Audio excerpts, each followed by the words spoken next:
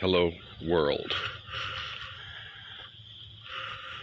This is your host, Hacker Mike, on the most beautiful morning.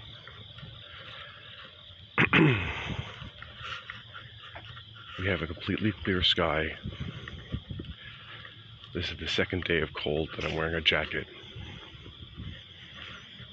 But we have Venus and Mars, and all the stars are clear to see. And it's a real treat to be up this early.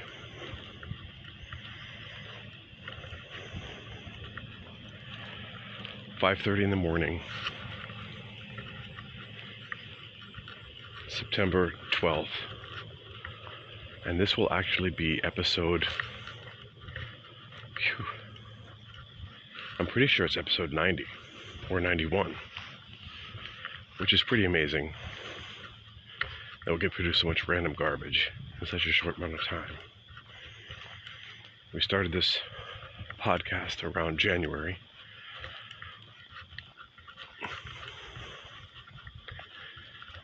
And it's gotten 450 listens. Average of 5 listeners. It's probably about. So you're one of a few select group who's actually listening to me. So thank you. Whew. Today, I don't have an exact topic. I do want to cover the theory of insecurity, of exploitation of computer code,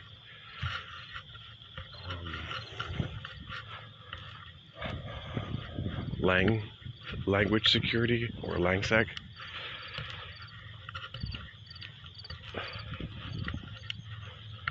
and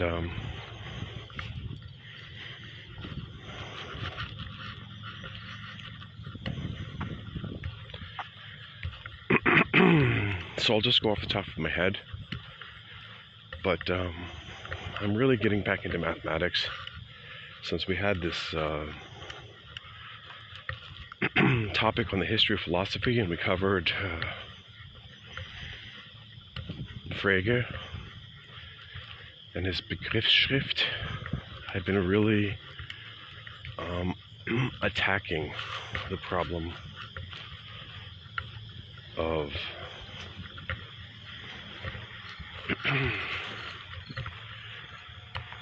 the theory of computer science once again.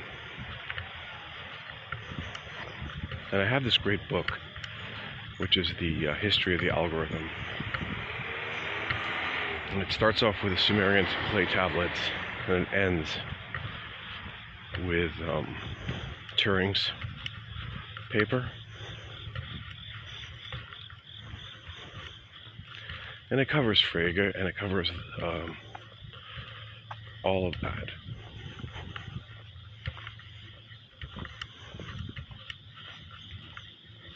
Covers Gödel's incompleteness, proof, or theory. So I really have to study that some more, and I might even do my own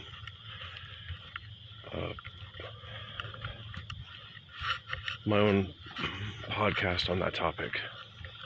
I mean, my own podcast. We have our own podcast right here. You're listening to it. I might dedicate some episodes to that topic because it is quite fascinating once you can wrap your head around it.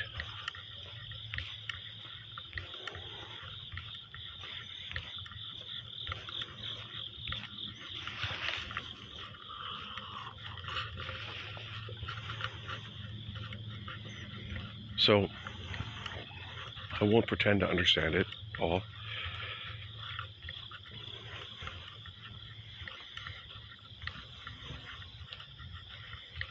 But the basic idea is that some things are undecidable.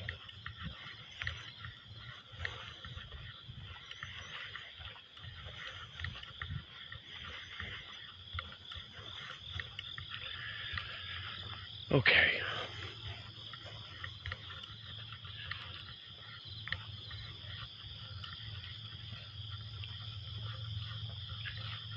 But I don't want to have these huge long pauses, these think pauses. I'm going to have to work out.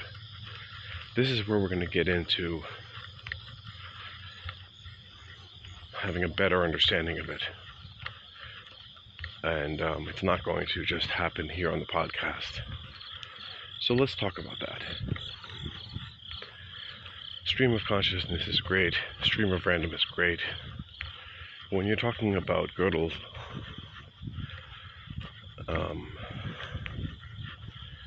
it's not going to work. Not for me. Because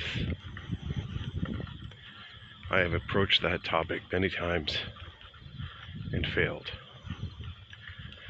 And I think I need to develop first the concepts in a more clear manner.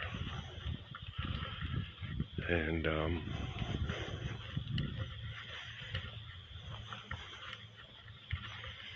yeah, so let's talk about what we can talk about easily. So he developed the recursive function for the first time. What?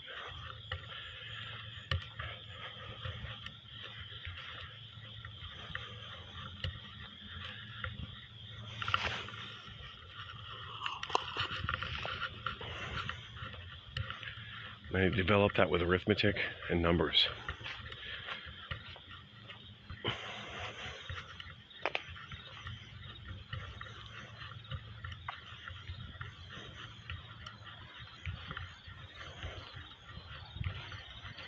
So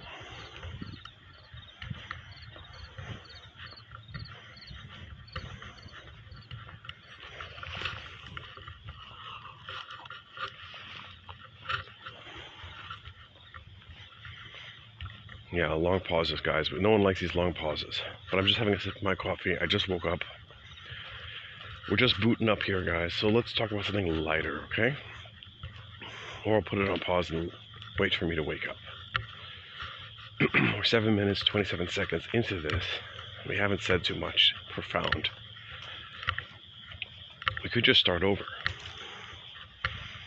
You know, I don't have to publish this particular piece.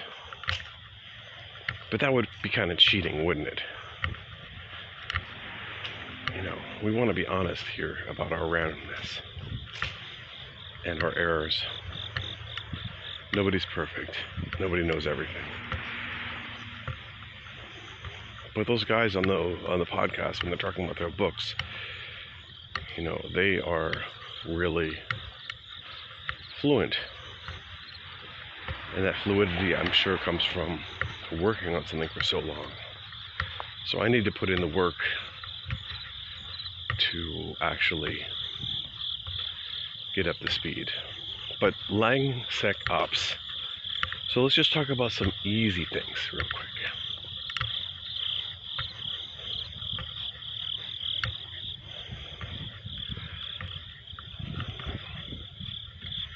So from what I understand from Gödel, he defines some recursive functions, and this one function is defined by that function. And it won't be apparently obvious if something is provable or not provable. Because you could have an infinite chain or a humongous chain of functions calling each other, right? Like this function could call that function, etc., etc., etc. And then in the end, the function couldn't be decidable or couldn't be provable.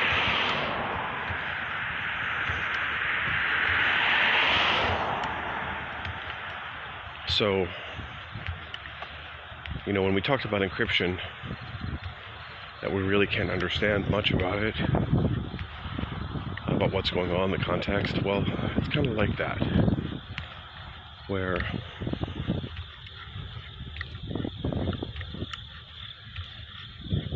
something small that's broken, you might not find it like the needle in the haystack. It might take you a long time just to figure out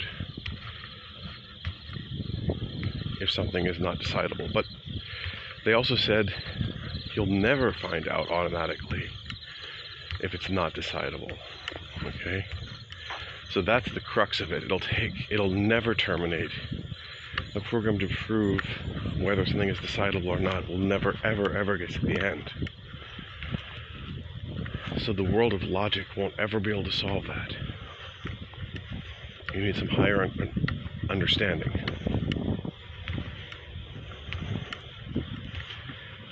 So you need to break out of the automated reasoning and automated logic to understand that. To jump up to another level, to break out of the system.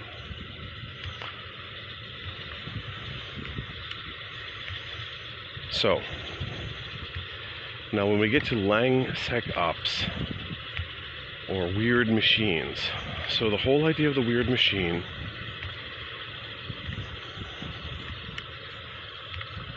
is that someone can control this weird machine. A weird machine is basically a hacked system or an exploitable system where if you feed it information,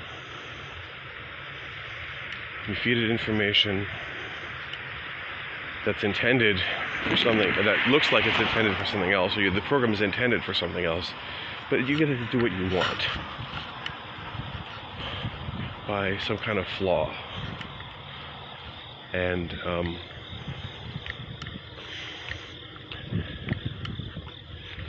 this generally happens when a program is too general, not specific to a purpose.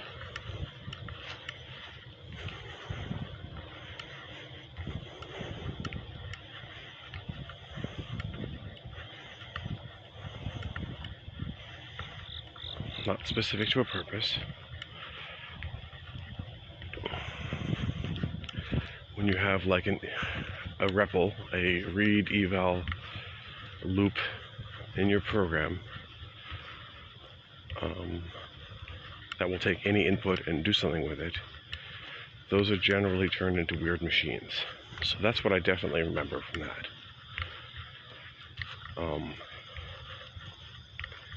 So don't make your programs too generic, otherwise they can get hacked. Be cautious of any generic evaluation function.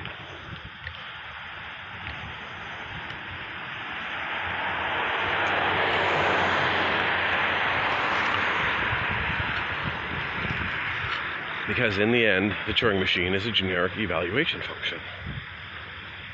Okay? And you can't really prove a system to be secure or not. So this is where it all ties together in some way. Okay? So maybe we should just cover the basics. A Turing machine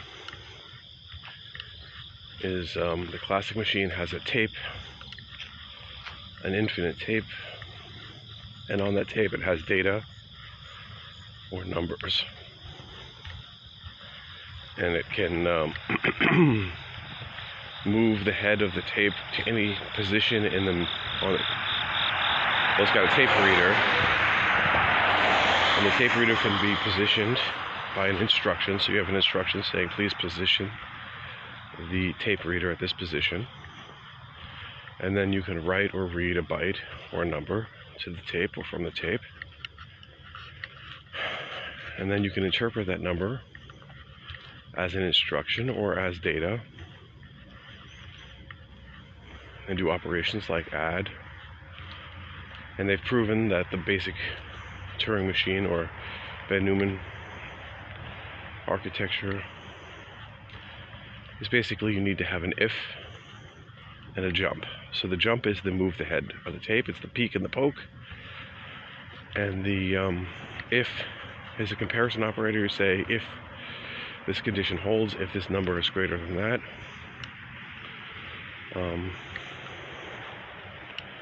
If these two bits are set, generally it's a and or not and. It's the simplest one.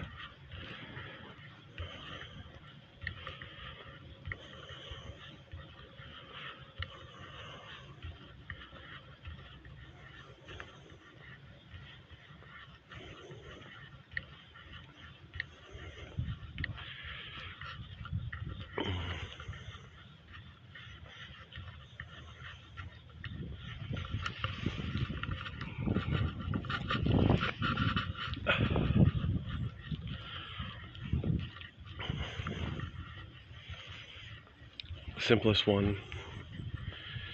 So, and with those simple constructs, you can construct a loop. A loop is like for each while the iterator is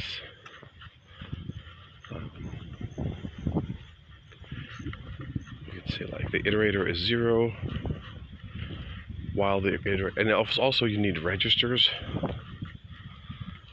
to store values. So the iterator is a register, and you could set that to 0 as well, an assignment.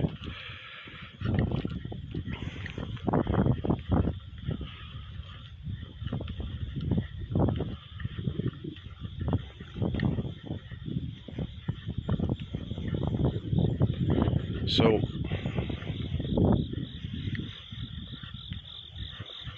you would say like start the counter at 0, and then for each number between 0 and let's say 10, you do a loop. You do something, and then at the end you have an instruction that's you increment the counter, so you have to also need the increment function, of course. And then if that number is greater than 10, then you stop. So you have that if again. So that's how you can implement the loop, the for loop, using a jump. So at the end you would say if the number is greater than 10, or if it's less than 10, then go up to the beginning of the loop again. So jump back to the loop with a conditional jump. So that's how assembly language works.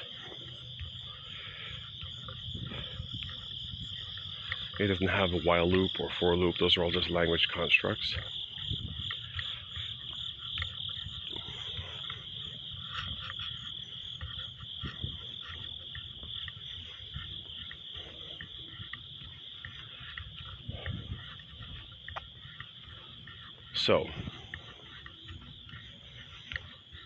So those are some basics.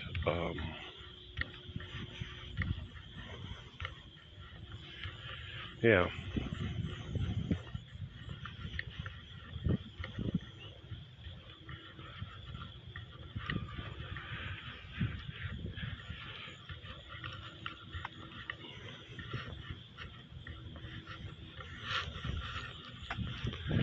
Yeah, it's going to be a beautiful day. The sun's starting to come up.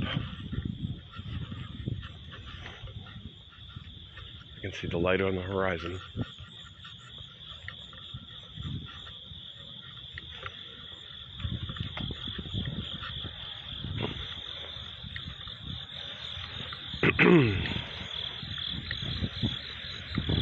So those are some basic ideas of what we're talking about. Obviously, I'm not doing a great job at explaining them.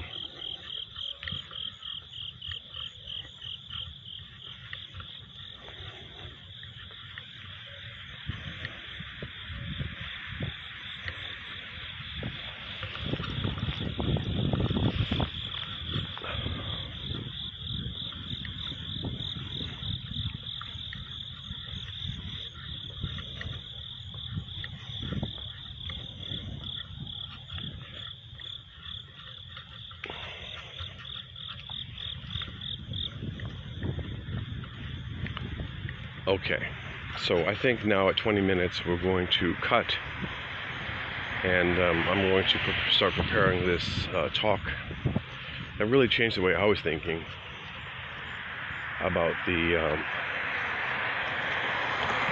avoiding eval loops. The Occupy language talk from the Chaos Computer Club, and the Chaos Computer Club is a German group.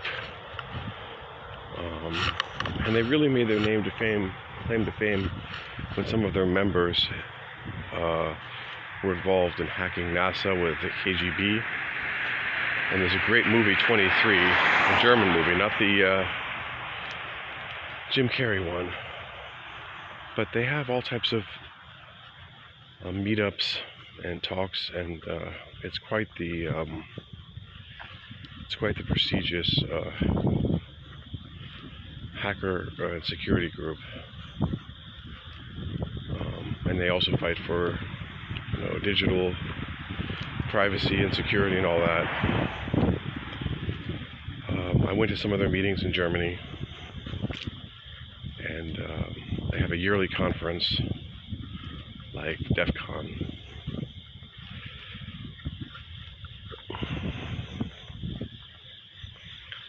And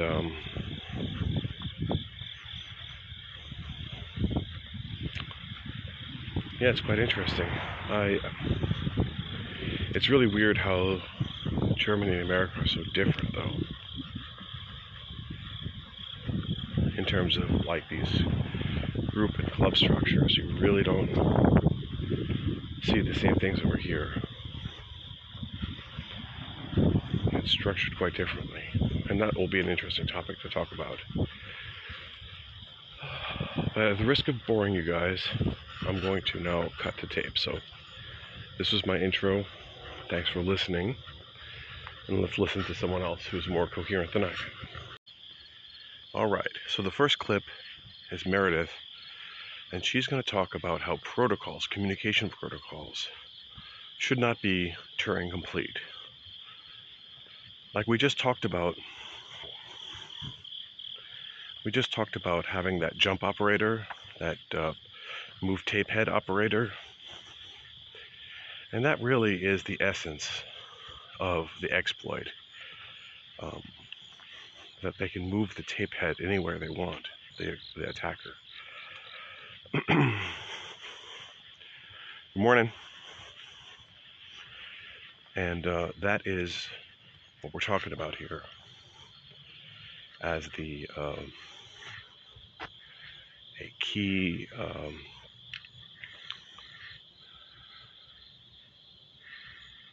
key thing where the attacker can, if you can move the tape head, you can cause any other code to be executed and create arbitrary execution. Now,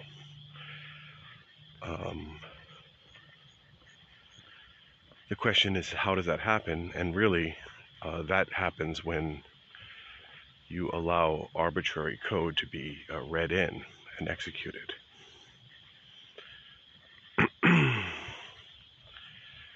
So,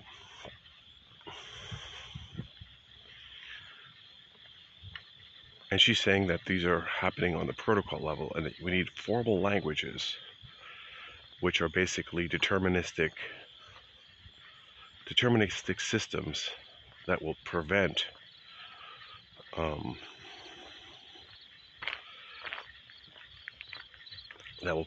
bad code from being introduced. Now, to bring this back to Gödel, so basically Gödel was attacking this one guy who created this humongous foundations of mathematics and said, well, we're going to prove that all of math can be implemented as logic and proven to be correct. And then he came up and said, well, what if I have a statement that says this statement is not correct? And then I define a recursive function based upon it. That's what I understood so far.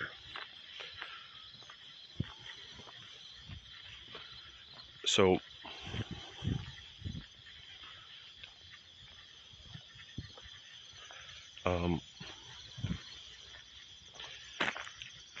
when we get to the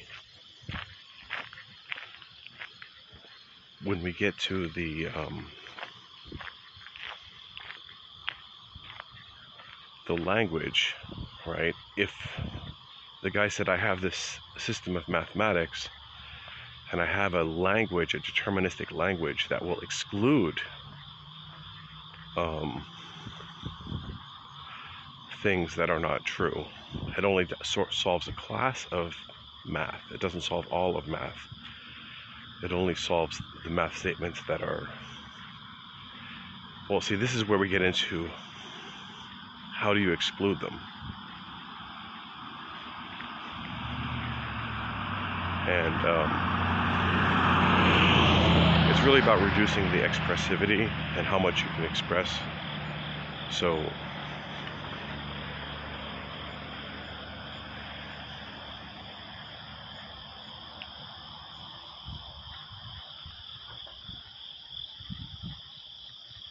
that's what basically a formal language will do. It'll define exactly what the inputs are allowed to be and what form they can take.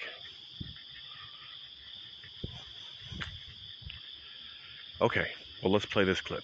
We're going to examine from first principles what it is about exploits that makes them exploits in the first place, and how we can use this systematic understanding to design and implement software in which, to borrow a turn of phrase from Dan Kaminsky, entire classes of bugs simply don't exist.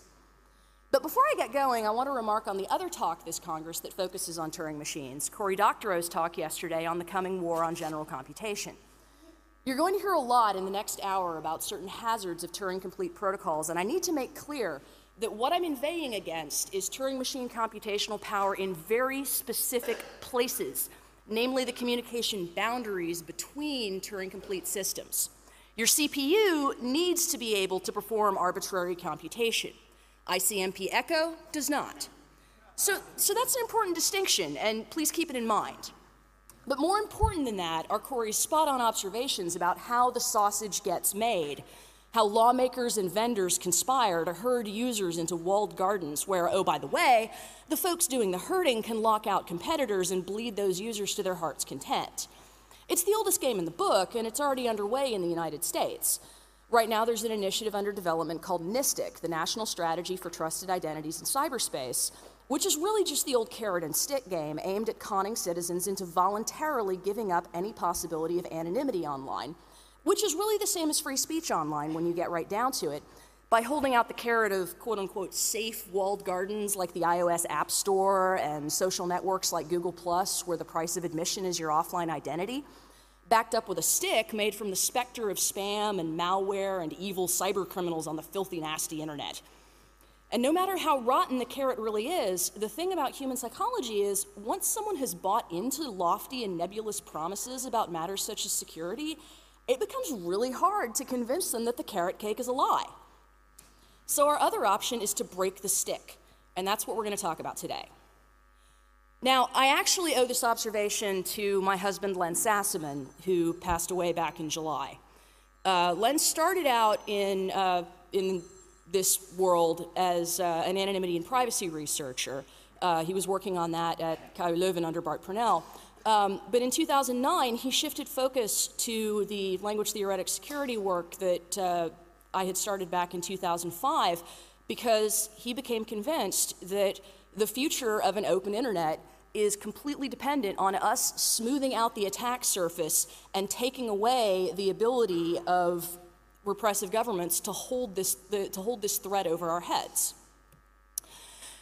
All right, so if all you take away from this talk is this, I'm going to be really, really happy. First of all, the vast majority of vulnerabilities come from protocol and message format designs that require you to solve problems that are really not solvable if you want to process them securely, putting yourself into a catch-22 that you cannot escape from. When you try to set yourself up against the laws of physics, you fail. End of story. But the good news is that from a design perspective, we can route around this. We just have to think about how we design inputs and outputs in terms of formal languages and conduct our implementation accordingly. So this next clip, she's going to start with saying that we need a classification system that we can use. We need to have a deeper understanding, an elegant description, a mathematical description of security. And she's going to go back to what we were just talking about, Gödel and Turing. Now, she doesn't give us this definition just yet, but she's just defining the need for it. I mentioned the laws of physics earlier, but really our physicists are people like Bertrand Russell, Kurt Gödel, Alan Turing, the guys who tried to universalize mathematics from axioms. Now, the problem that we as security researchers want to solve is more focused than the general problem that they wanted to solve. But we start in the same way, which is by formalizing the question, what is insecurity? Is it holes for sneaking in executable code? I mean, that tends to be how people look at it, but that's looking at everything in isolation. Furthermore, you don't necessarily have to have an obvious hole in order to execute, say, a return-oriented programming attack. Memory corruption, buffer overflows, in-band signaling like Travis Goodspeed's packet-in-packet stuff, capabilities issues, access control issues, all of the above. None of that is really sufficiently general and also sufficiently descriptive. I come from linguistics as a background, and we have this concept in linguistics of elegance, where an elegant description of a language is one that generates exactly strings that belong in the language, sentences that belong in the language, and none of the ones that don't. Now, if you think about those possible causes of insecurity that we just looked at, Wikipedia is not much better. This laundry list here is just all over the map. And if the classification looks arbitrary, what this is really telling us, this is a lesson from the natural philosophers here. If the classification looks arbitrary, this means that we really don't understand the structure and the common origin of the phenomena that we're seeing. So Jorge Luis Borges has this great description of the classification of animals. Those that are belonging to the emperor, those that are embalmed, tame, suckling pigs, sirens, fabulous ones, stray dogs, those that are included in the present classification, and bonus points for anybody who gets what paradox that is. Again, there's no system to this. There's no rhyme, there's no reason to it. What we need is a way to go from the arbitrary Lamarckian classification where, whales and hoofed mammals are, sitting there in the same clade under reptiles of all damn things, and move to an understanding like Watson and Crick's understanding of DNA that has led us to the science of cladistics, where we treat, where we treat classes of, or where we treat species as classes based on common descent. It's true that we can and we should classify exploits by similarity, but if we only look at the surface similarity and not the underlying structural similarity, we're setting ourselves up for failure. Unexpected execution caused by crafted inputs. That is the theory of exploitation or insecurity. So a program should have defined inputs and validate them, and then it should have defined outputs as well. So we talk about functional programming as having a function that has a domain of the inputs and a range of the outputs. And those are sets. An unexpected input is an input outside of the domain of inputs, and which causes the execution to output something else, or actually to go somewhere else. So we don't even have the concept of a function being its path of execution, but its path of execution will then go into a completely different area in the unexpected execution. So we have the expected execution area, and we have it going outside of that. But it's all caused by the unexpected crafted inputs, which are very hard to validate. So that's what we get into, as I was trying to say before, the principle Mathematica. It's like, well, we can prove all math. It's like, no, you cannot prove all math. You can prove a well-defined area of math, but you cannot prove all math, because someone's going to craft an input to your system that's going to break it, namely Gödel. And he does it in quite a short period of time, and destroys your years and years and years of work. Well, it doesn't destroy it, but I think I'd like to go back and see what the guy did and see if we can salvage some of that. It sounds interesting stuff. Sounds like interesting stuff. So,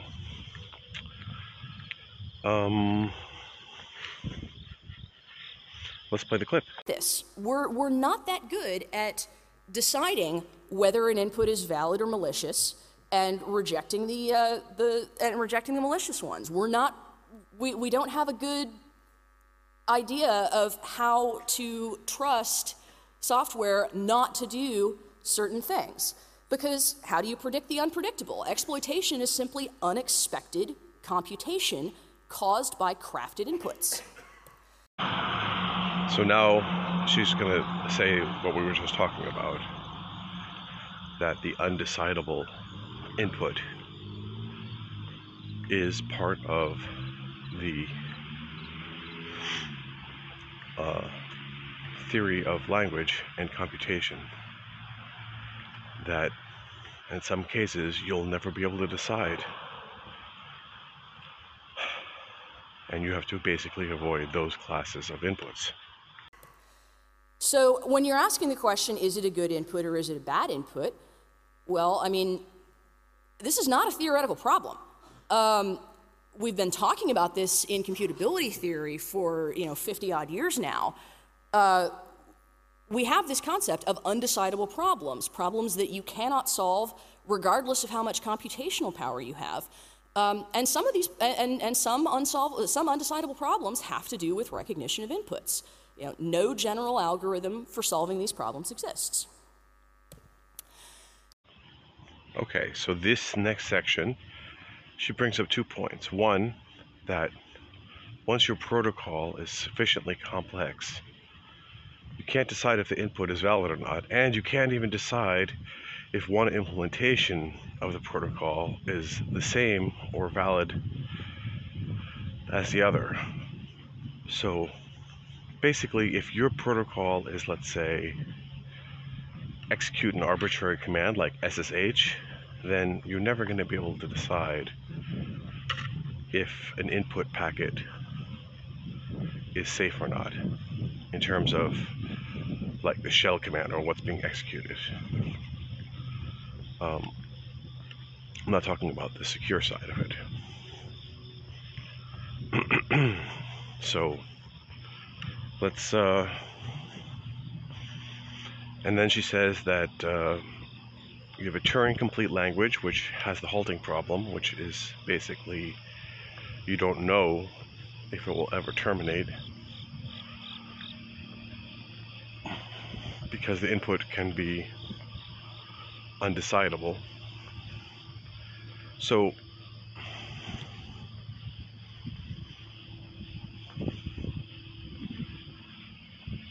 basically she's saying you want to avoid Turing complete languages in your inputs, input validation or input languages. So you do not want to have the full capabilities of a Turing machine. You don't want to allow them to move the tape head to an arbitrary position and execute arbitrary code. All right. So how does undecidability apply here? Well, in the single component case, some protocol formats are sufficiently complex that simply being able to discern a good input from a bad input is undecidable. And furthermore, some protocols are so complex that determining whether implementation A and implementation B handle them in the same way is also undecidable. All right, so we talk about recognizers as algorithms that examine an input string and determine whether that input string belongs in the language or not. For sub-Turing classes of languages, and we'll get into what those are in just a minute, the answer is either yes or no. For Turing complete languages, the halting problem says the answer is yes, no, or maybe. Okay, so now we have the definition of the weird machine, which is when the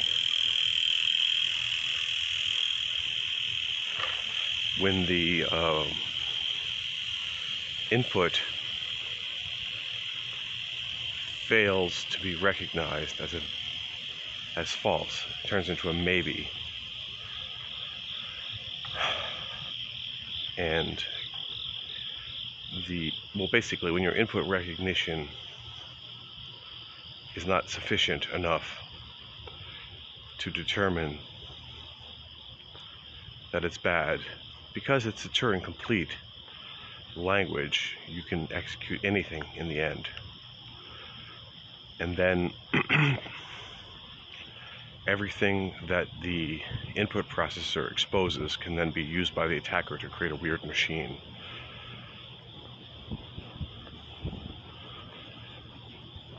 Which is the unintended execution machine.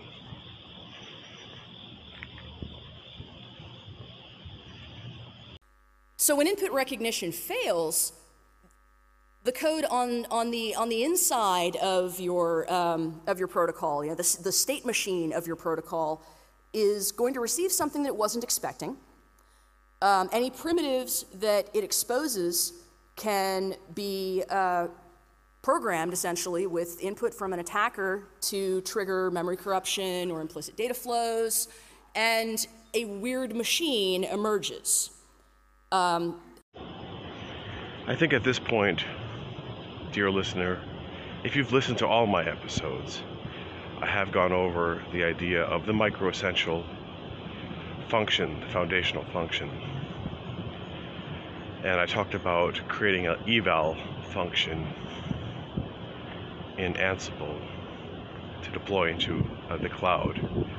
And you will notice that, of course, is exploitable. And in some cases, we want exploitable functions because we want to be able to exploit another system.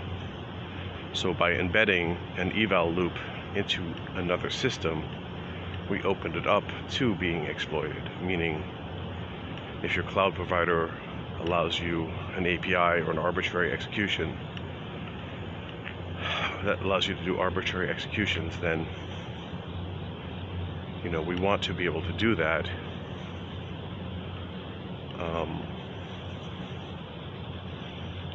But only if it belongs to us.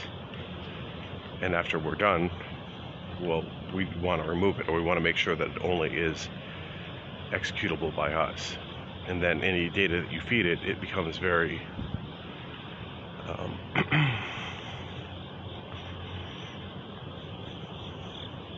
sensitive. Now, when we talk about, letting someone deploy code to your cloud, how do you trust them? And how do you validate them? And this gets into the question of decidability. Can you even decide if the code that they're giving you is safe or not? And that becomes very, very tricky, of course.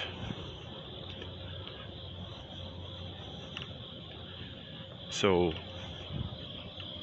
these are just some issues to think about. And we're going to continue with listening. Well, I hope you guys have forgiven me so far for my bumbling in the beginning of this episode, because now we're getting into some good stuff. I kind of feel like Joe Rogan talking to someone sometimes, and the person I'm talking to is doing this recording, is the person I'm clipping, because I'm kind of having a conversation with them. I mean, I listened to this before, but you got to listen to it. You got to refresh your concepts, because the mind needs constant training and refreshing to maintain its neural networks. And that's why we dream as well, to refresh our memories. So Wow, that's pretty deep. So,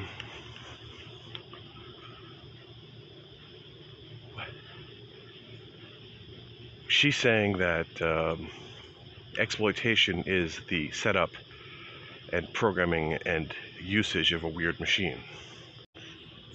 And I think we can also look at that from another perspective later, where I'll talk about this more, but how people are being also exploited with contracts that they don't understand, they haven't read, or bosses that give you bad inputs, and I think, yeah, we can really learn something from this. This is a horrible design pattern. Vaguely understood input languages are the mother of Ode, and a weird machine is born. An adorable little root shell just pops right out. So, as Halvar said, exploitation is setting up, instantiating, and programming a weird machine. Okay, so now, well, first of all, I want to say that Anchor FM app has a little bug. Like right now, it doesn't display that I'm recording exactly. There's a little bug in the screen. I should make a screenshot of that.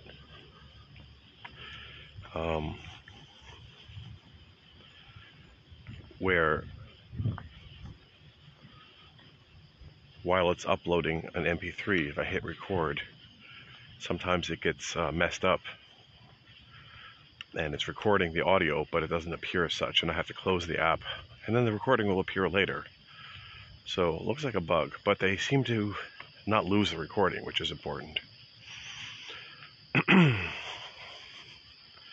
So now she's going to introduce a very important concept from Turing, where we have the halting problem to decide if the input will ever terminate. And if you feed a Turing machine another Turing machine as an input, it will never be able to decide if its input program will terminate. Because it could also be fed the second Turing machine could be fed a third Turing machine recursively, for example.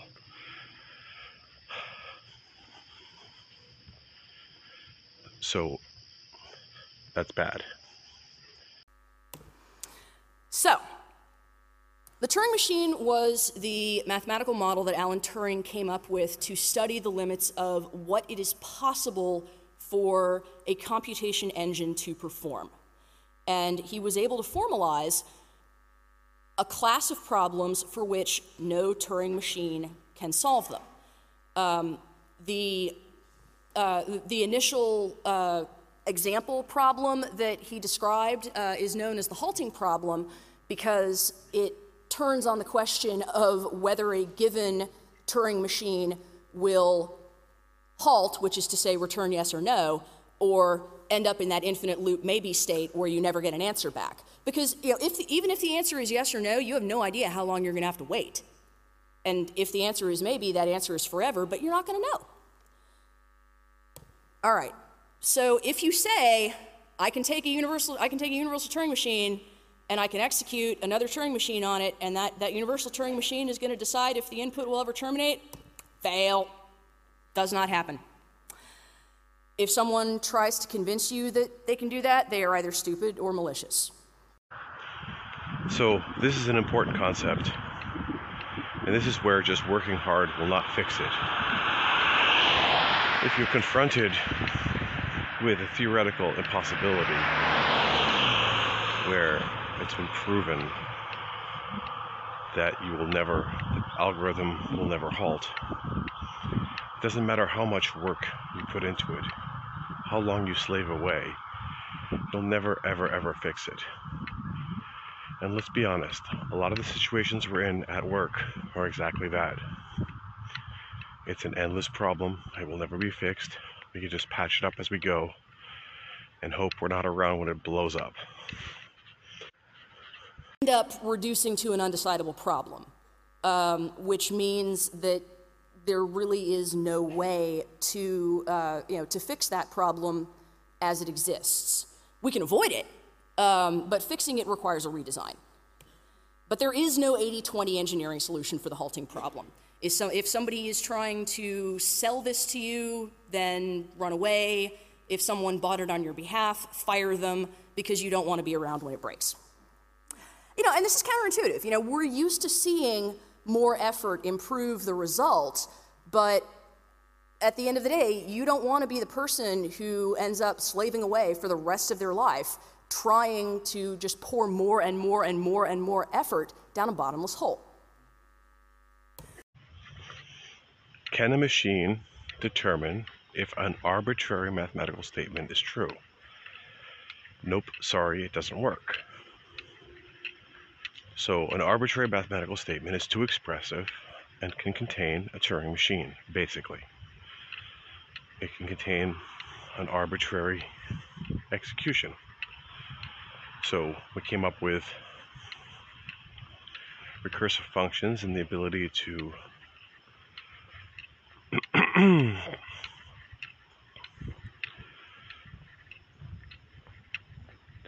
well, Gödel showed that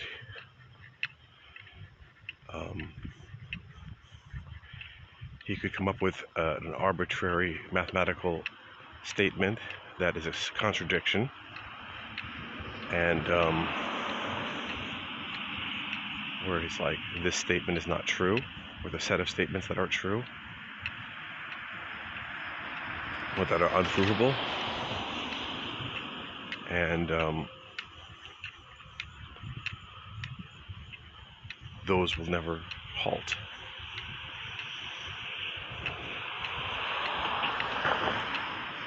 So basically, you can't mechanically determine if a statement will halt, will be true or false. And that's the same as saying whether or not the execution will halt, because the machine to determine if it's true or not will never complete. And I guess it could go into a recursive tailspin of some kind.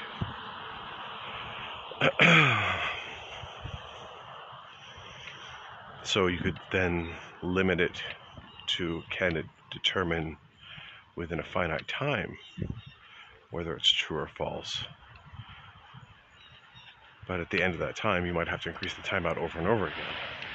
So this gets into a really big problem. We're going to have to apply bigger guns at the problem than just a machine. All right. A little bit more about the history of halting, just to sort of give you an idea where we're coming from. So back in the 17th century, a guy named Leibniz, you might know him as one of the inventors of calculus, asked the question, is it possible for a machine to determine whether an arbitrary mathematical statement is true? And he kind of worked on that in isolation during his life. People thought he was a bit of a nut. And then Hilbert poses this again in 1928 in a list of problems that he believed, if we could answer all of these problems, then we would have a complete understanding of mathematics, and we wouldn't, we could call mathematics done and we could move on. So Church and Turing work on this independently for a while, and both of them come up with the answer, nope, sorry, doesn't work. I was hoping to have this recording for my sister, who is interested in learning more about security. And I was really hoping to make it easier to understand. I don't know if I'm doing that. And I don't know if I'm deeply understanding all of this myself, or if I get easily confused. But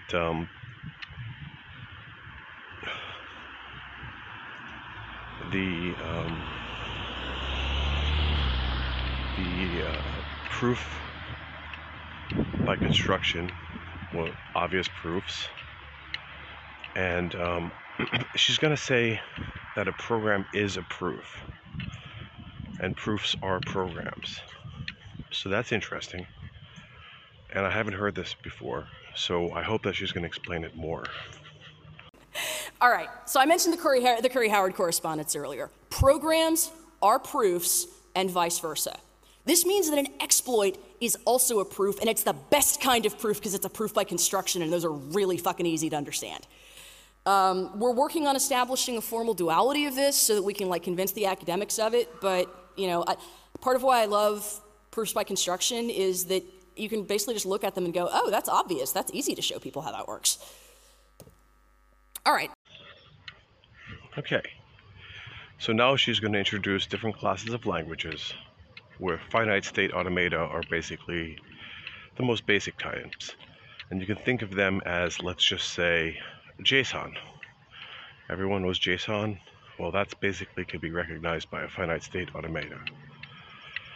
Now, I want to talk about Ansible here for a second as a recursive language. And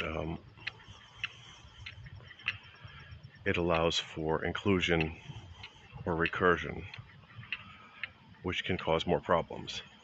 Now,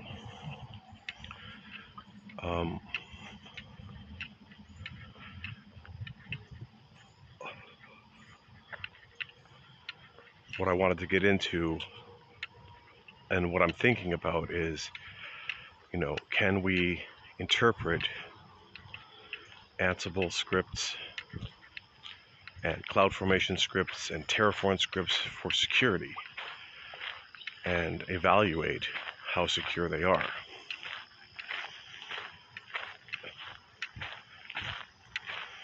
And because they're recursive, you might not be able to.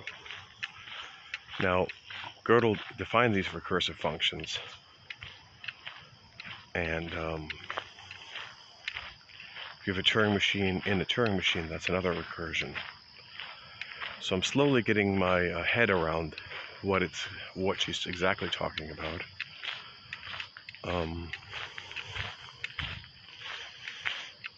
But we're going to have to do some more digging into this. All right, so as we said earlier, inputs are a language. Some languages are harder to recognize than others, and for some of them, recognition is undecidable. So what kinds of languages do we even have? Well, there's a hierarchy. Noam Chomsky came up with it. So the simplest class of languages are the regular languages. You might also know them as regular expressions or finite state automata. Then there's the context-free languages, the context-sensitive languages, and the recursively enumerable languages, and the recursively enumerable languages are the ones that are equivalent to Turing machines. These categories are hierarchical, and different categories have different properties that we can use to our benefit. Okay, so finite state machines just have very simple nesting. Okay, big mistake there, guys, because you cannot parse JSON using a regular expression, just like you can't parse HTML, because they're recursive nested lists and recursively nested structures. So anytime that you're going to actually need a recursive function to interpret the data, then you'll need a recursive function to parse it as well. So my bad. Now she's going to go on and talk about the different classes, like if you need a stack,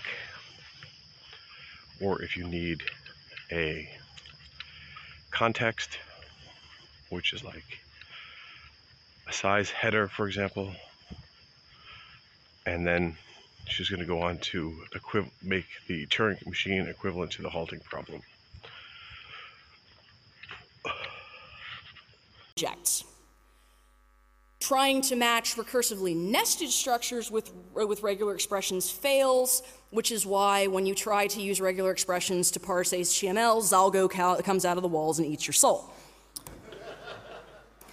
If you want to match recursively nested structures, you can do this with what's called a push-down automata, which you obtain by taking a finite state machine and adding a stack to it. And then you can balance parentheses to arbitrary depth, and everything's golden. But there are other There are other properties that we see in protocols that don't fall into this category. If you have a protocol with a length field in it, like, oh, I don't know, HTTP, TCP, pretty much every protocol out on the internet just about, with the exception of ATM, that one's regular, which is kind of awesome, but anyway. Those require a context-sensitive grammar. If there is some metadata that is necessary in order to interpret the rest of the data, then that's when you're context sensitive.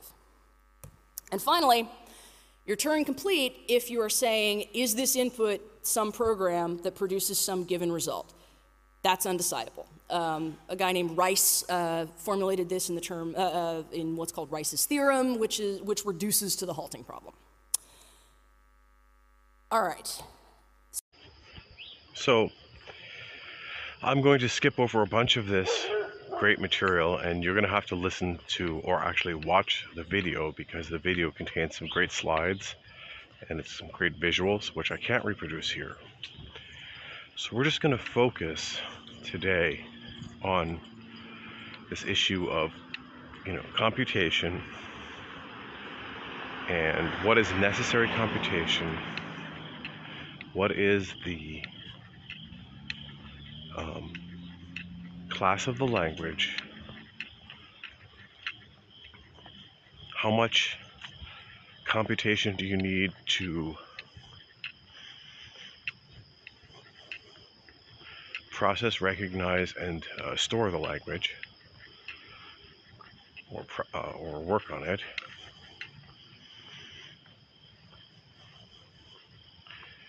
And I've been really thinking about my own introspector project, which is processing the Turing complete language. Well, in the end, is a Turing complete language of the compiler data.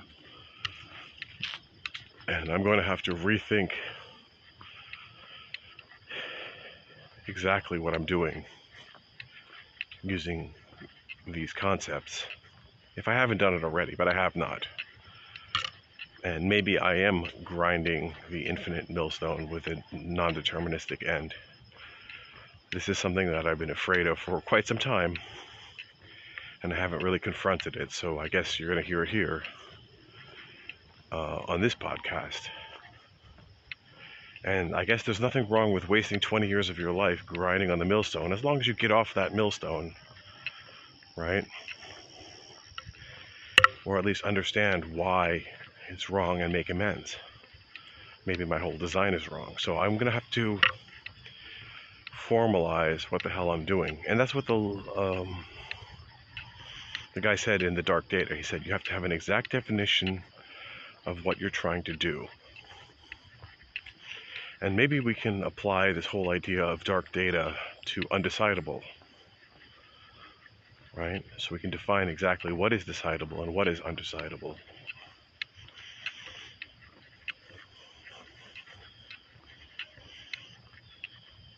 Well, on the case of the compiler, we're not validating the input of the user, but the user's input can be recursive, and it is recursive, and it can be Turing complete, and it is Turing complete. So the actual programs are Turing complete, and we definitely have multiple nested recursive Turing machines in the compiler itself.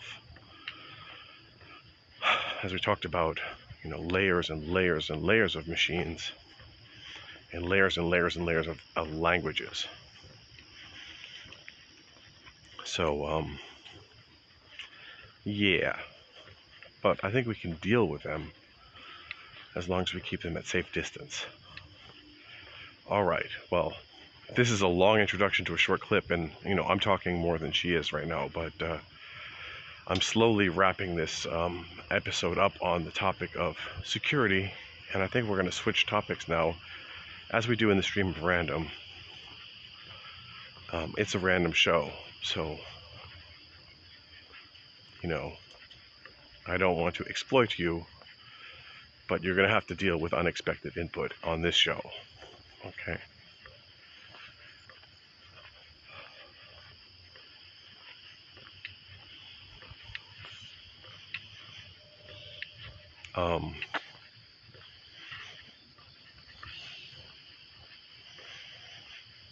So I think we're going to take a break soon from this talk, and we're going to go on to something lighter, something easier to understand, and I'll leave the listening of the rest of this great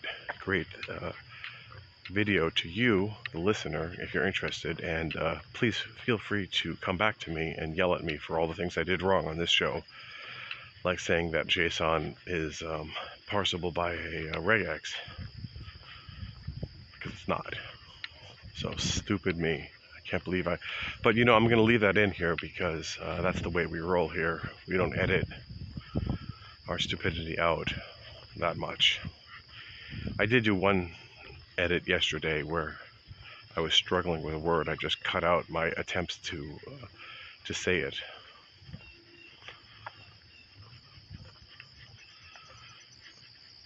So I'm not going to even try right now to say that word, the unspeakable word. Well, I guess that just shows you I'm human. All right. Now get ready for a topic switch, guys. But please, no more Turing complete input languages. Don't let the Turing beast devour her safe computing future.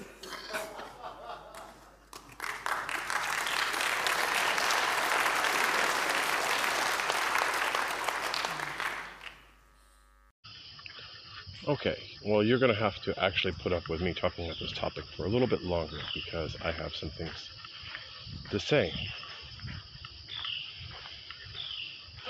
So let's get into some things I do know about and I can talk about fluently. So the Gödel, from what I understand from Gödel, Escher, Bach, the book from Douglas Hofstadter, is that it comes down to the liar's paradox. Okay, and I can explain that perfectly. If I have a statement and I write down, this statement is false, right? If that statement is true, and the computer evaluates it to be true, then that statement is then set to be false.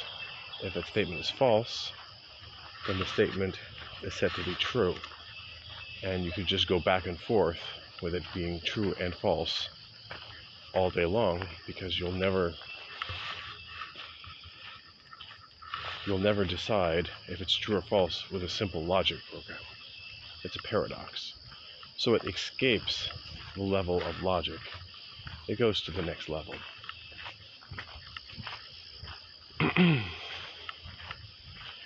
Now, Gödel defined a set of statements or set of numbers that are not provable. And to define that recursively, we'll have to go into the details. I have the book at home. But I'm assuming that somehow he's gotten into encoding the numbers, encoding the system into numbers, etc., etc., etc. So I'm a little bit fuzzy on that. I'm not going to talk about things I don't know about completely. But I do know that you can encode things and make multiple layers and multiple levels of languages. So even if we have a simple language that's finite state automata that does not allow recursion,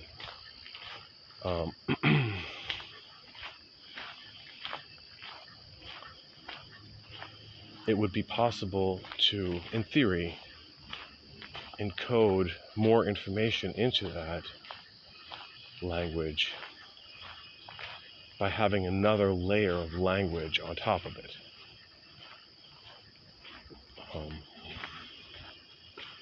So let's say you decipher the first layer of the language, you get out your regular, it matches as a regular expression. Finite state doesn't have recursion, but the language, the resulting parse tree, could contain hidden in it another language that could, in theory, be interpreted.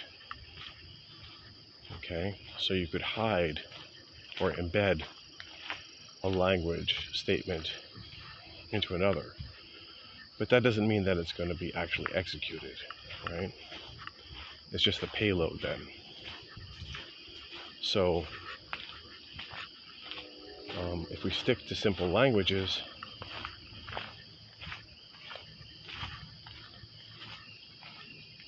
then the payload could contain much more complicated data. It could contain a Turing-complete machine, let's say, described using a finite state automata, but it wouldn't necessarily be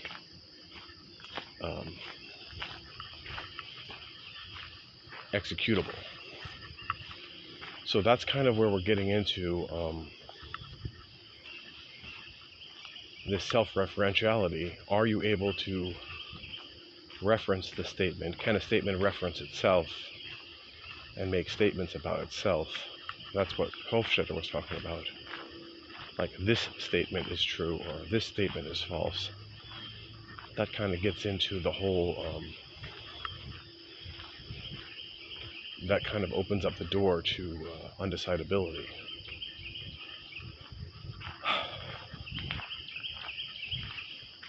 So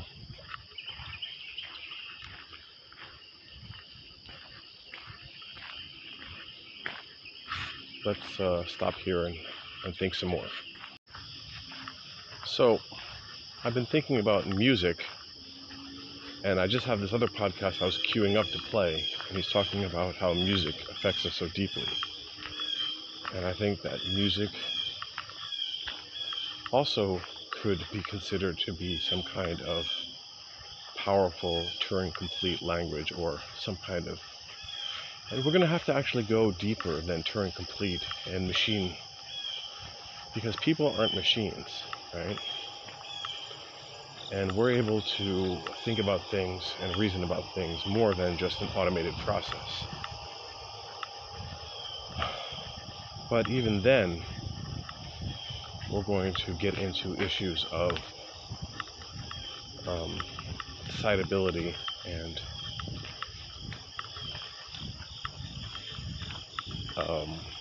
influence, where music can influence our behavior, and it can contain messages or commands that we don't understand. Not only music, but audio input, like podcasts, like this podcast. So how do you know if this podcast is trying to influence you negatively? Right? So then we get into the liar's paradox. Like, if it was trying to influence you, then would I tell you? And if I told you, can you believe me? You know, and these are all these types of funny questions that we get into. You know, if the government is lying to you, would it tell you? And if it told you, would you believe it? Right? So we're also getting into the whole question of truth and determining truth as being a difficult topic that we cannot take lightly. Okay? And music is just another form of expression. And we have genetics as a form of expression, as a language that's interpreted. Well, what if the genes lie? And they do that all the time. Like, one animal will evolve a phenotype that tricks another animal, right? Like a camouflage. Oh, I look like a leaf, or I look like a poisonous frog. And this looks like this path is flooded, and I'm not going to get through. God damn it. So you hear the splashing sound, that's me falling in the water.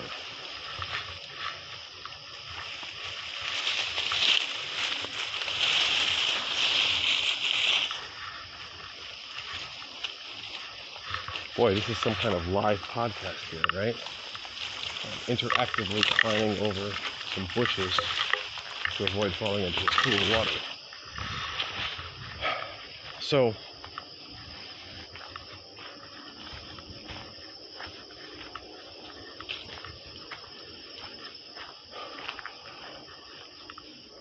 I think I'm going to talk to some these tree guys to dump some of their wood back here. The wood chips, they could just put it right here on these trails. You got tons of wood, and I think the city should ask for people to put wood chips in certain spots to make walking paths. As fill. Because damn, we have a lot of trees here, and we got a lot of potholes on the side of the road. We don't have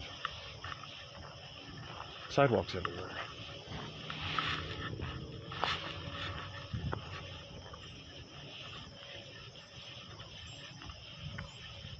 So I think that this whole undecidability and genes conflicting and being reinterpreted, I think we're going to have to. I mean, what if the interpreters are the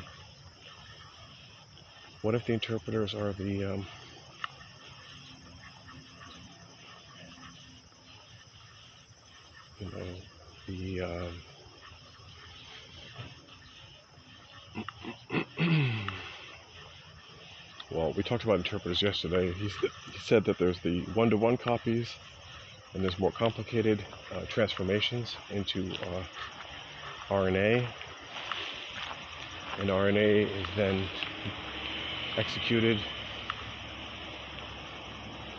So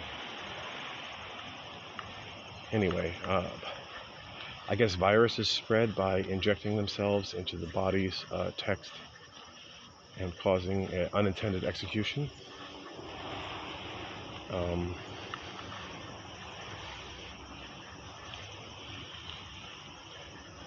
So yes, we did take a break from that input, that recording, and now we're going to just think about this a little bit longer instead of switching to another podcast, because I'm so deep in thought right now.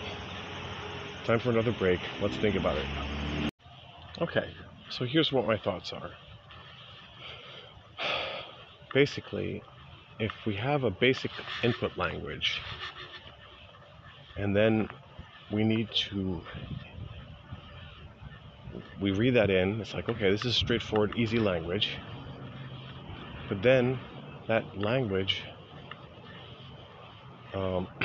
produces another statement in a new language, right? Like a more complicated language, let's say. So the output of the one language is really a statement in a new language. And when we get into that situation, we don't know how deep this language nesting is going to get. Okay?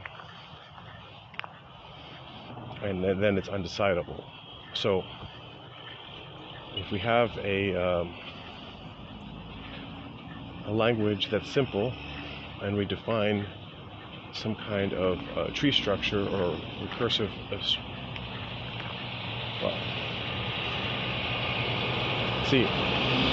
abstract syntax trees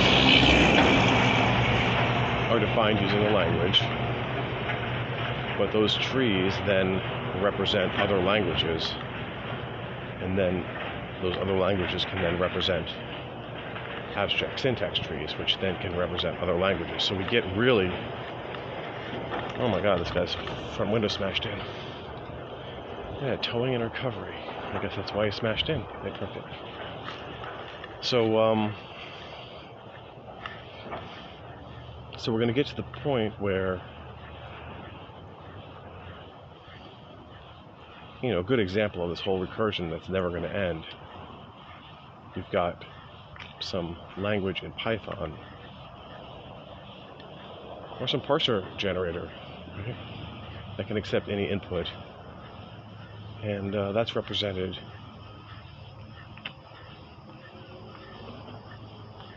by compiling some C program like Python, right? But you can implement deeper and deeper and deeper recursion that never ends,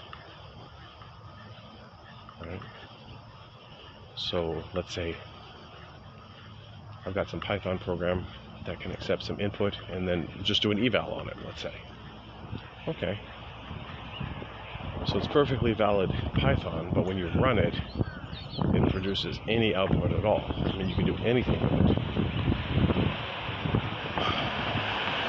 Right? And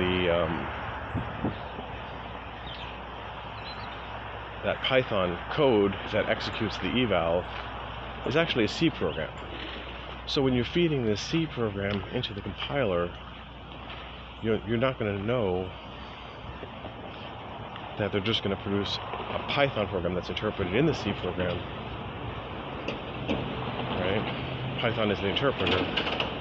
So basically you're screwed, that you're never going to be able to validate the input, because that input can then define a new language that defines a new language that defines a new language, etc., etc., etc., in an endless recursion, right? So just think about that for a minute. Now, when we get to the question of the tree structure in the compiler, it could also be compiling itself. So we could have a tree that defines the tree, right? And that's what I've been thinking about a lot over the years, is like, how does that all work, right? What is this thing that can hold itself, a self-defining thing, look like? And what is the nature of it? Now,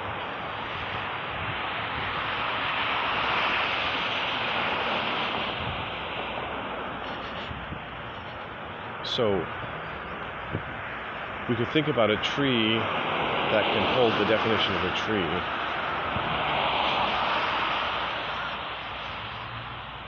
It holds the different pieces of it. It's like, oh well, the tree itself is just the name, and that's attached to a type definition, and that's attached to a type, and that type is a union of all the different things that could be, and those are structures, nested structures with fields, and then those fields could then reference the tree itself and be any one of them.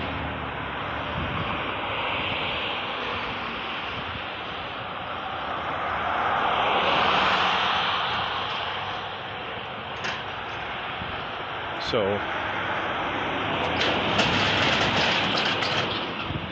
the tree that holds the definition of a tree up to the point of recursion should be seen as a simple thing. You've got all these different structures, you've got all these different fields. We don't know the type of the fields.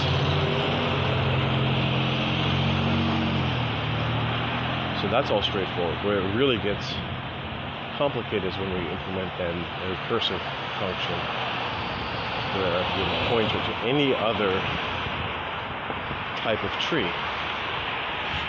And that's actually also a mistake, because these trees, they can't really point to any other type of tree. It's actually kind of lazy to do it that way. The real point is that it can point to a specific type of tree under specific circumstances, and that's where I get into the deeper analysis of what's going on. So the name is going to point to an identifier or to a type declaration, but nothing else. And I'm thinking that's where we can type this thing down and make headway into actually defining things. All right. Well, I just got some shopping done and picked up some 50% off food, which is pretty good. And I also got prepared food, like these, what are they called? Brassicales?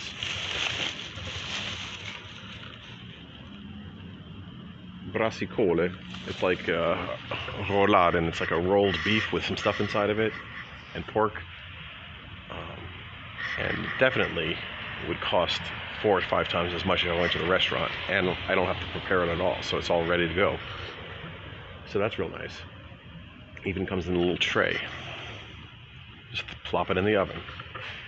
So I was just talking to one of our listeners, and he was asking about, we were talking about contracts, and how, if you're working for a company and you don't really have a clearly defined contract, then, the exploitation or basically this theory of exploitation, meaning how they can ask you to do anything that they want and also ask you to become compromised. That's basically baked into the system, and that's what the intended purpose is. Like, systems are the way they are because that's the way they want them to be, and people are in a bad position because that's the way the system was basically set up. So it really comes down to the question of who gets to define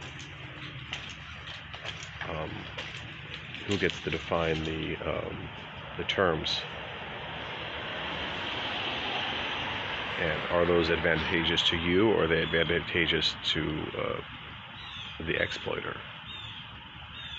So if we can agree on things, then we can define them tighter.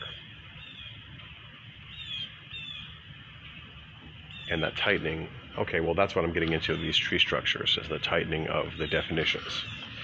So I think we're going to end this podcast now, and thanks for listening.